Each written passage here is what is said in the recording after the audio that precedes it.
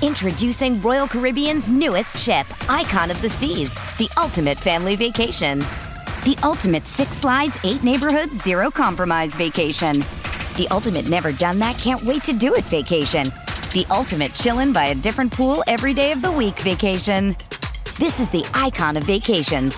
Icon of the Seas, arriving in 2024. Book today. Come seek the Royal Caribbean. Ships Registry, Bahamas. Dreaming of a better sleep? Tossing and turning is not your destiny. And Ollie is here to help.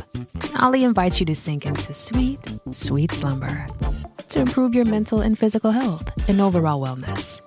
More than just melatonin, Ollie's ingredients help you unwind your mind for a delightfully dreamy drift off. Sleep is on the way at Ollie.com. That's OLLY.com.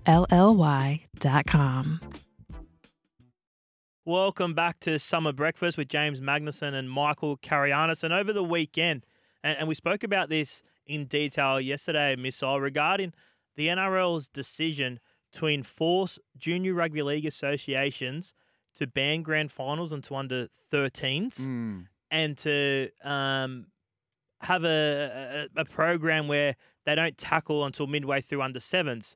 Some associations have pushed back against this, but they've been warned that it is the rules of the game. So it is mandatory, and if they don't implement these decisions, they'll no longer be sanctioned by the New South Wales or the NRL. New South Wales Rugby League or the NRL. MacArthur will go to a crucial vote tomorrow night to decide if they're going to try and implement it. St. George have hesitations. Parramatta said, yeah, we'll implement it as long as the rest of Sydney does. We had our say yesterday. I'm quite comfortable with the no tackling.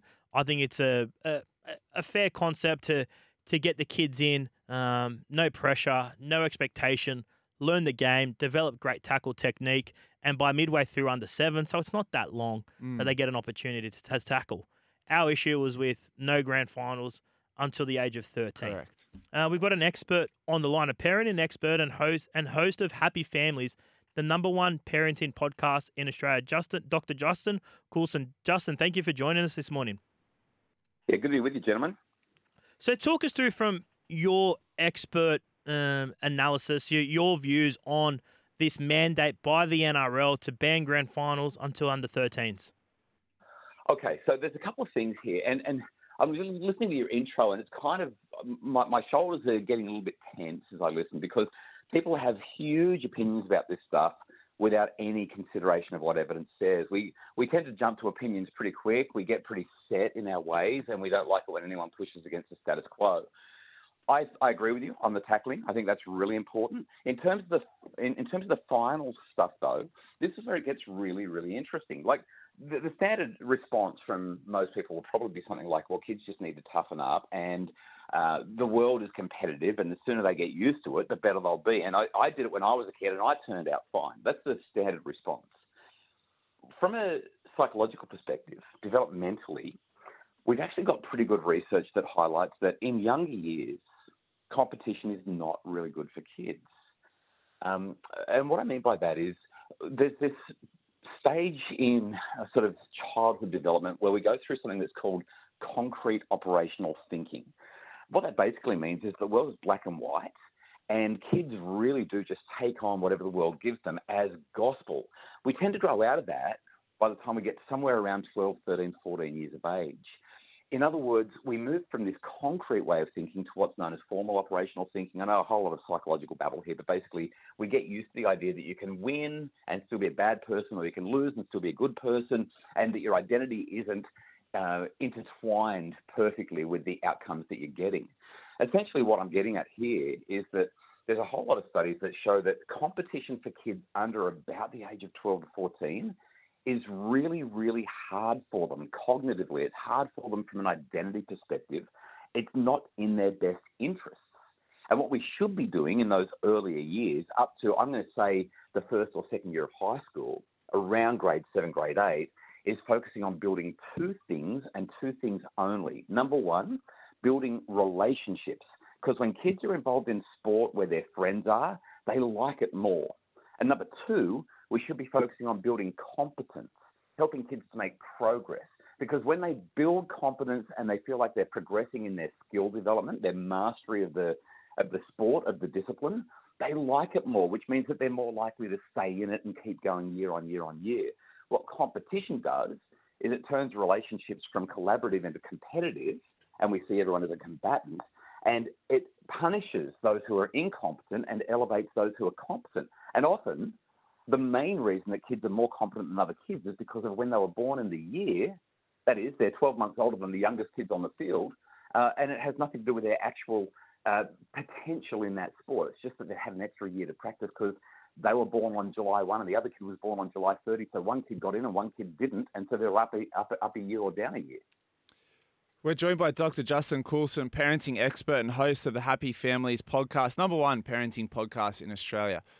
Justin, interestingly with what you said there around sport and identity and maybe them identifying themselves as either a winner or a loser, can I take you away from the sporting field for a second then?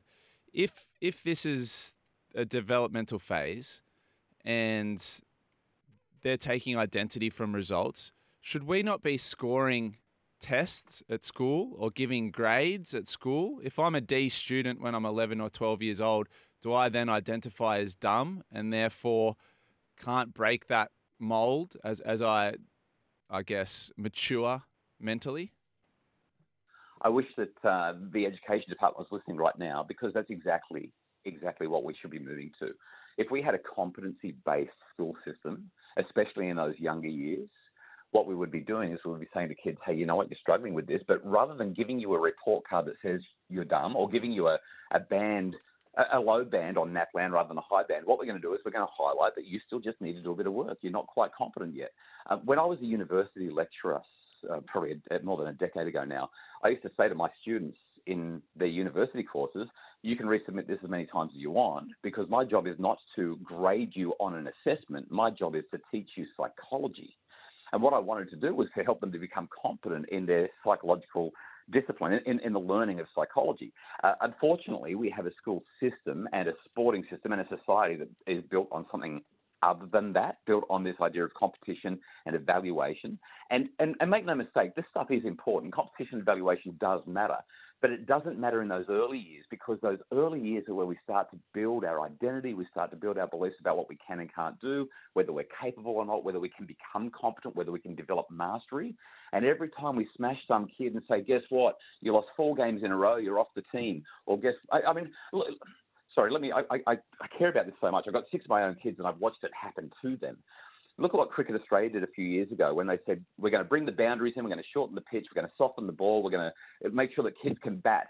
They face 30 deliveries. They can get out 30 times or they can hit 36. It doesn't matter.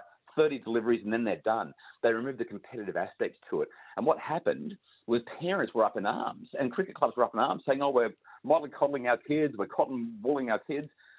But at the end of the season, after they ran this in junior cricket, what they found was that the kids actually liked cricket more and attrition rates dropped. The kids wanted to sign up again next year. Why? Because they were building relationships and they were building competence.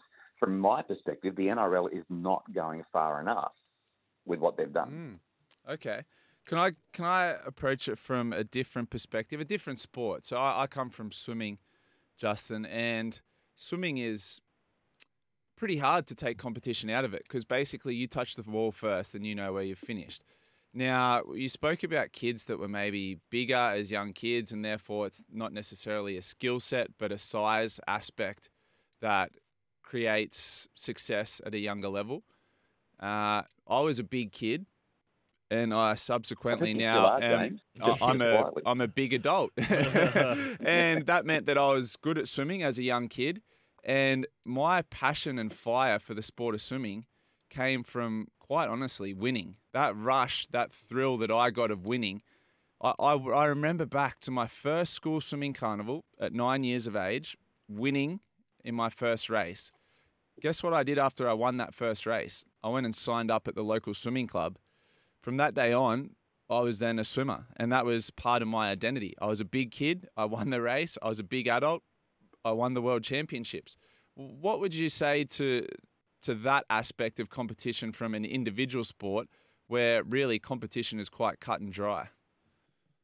So competition for winners builds what we call the basic psychological need of competence. That is, all of us want to feel good. We want to feel competent. We want to feel capable. We want to feel like we can master whatever it is that we're doing.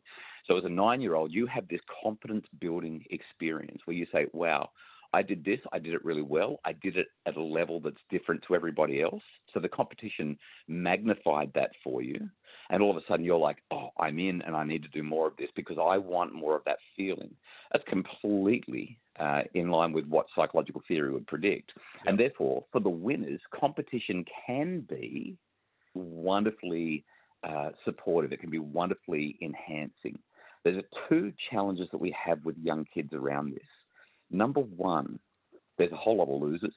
Okay, so your feeling good came at the price of everyone else feeling bad, potentially, depending on how important it was to them.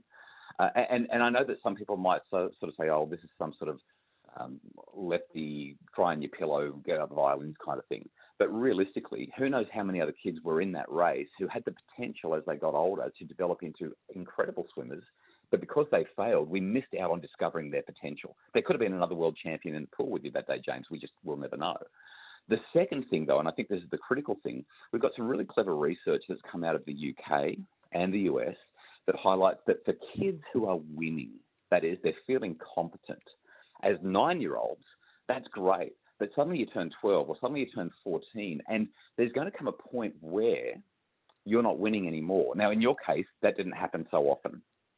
And you had, I guess, the mental fortitude, the resilience, whatever it was, to push through the times where you weren't winning and keep at it. But there's plenty of people who don't keep winning. They come up against the James Magnusons of the world. And too many of them, unfortunately, will drop out. And the reason they'll drop out is because their identity is tied to the fact that they win. When they're no longer winning, we see them buckle under the pressure. There's that resilience thing again. Yep. We hear horror stories right up to and including the death of people who die at their own hand because the pressure to accomplish that level and stay at that level, to fulfill their potential, to achieve the promise becomes too great, which is just so devastating. All right. Well, thank you for joining us, Justin. It's a really interesting perspective you've given us from a different field of expertise, and we've loved having you on. That's Dr. Justin Coulson, parenting expert and host of Happy Families. So you can catch him on the Happy Families podcast, which is the #1 parenting podcast in Australia. Thanks, Justin.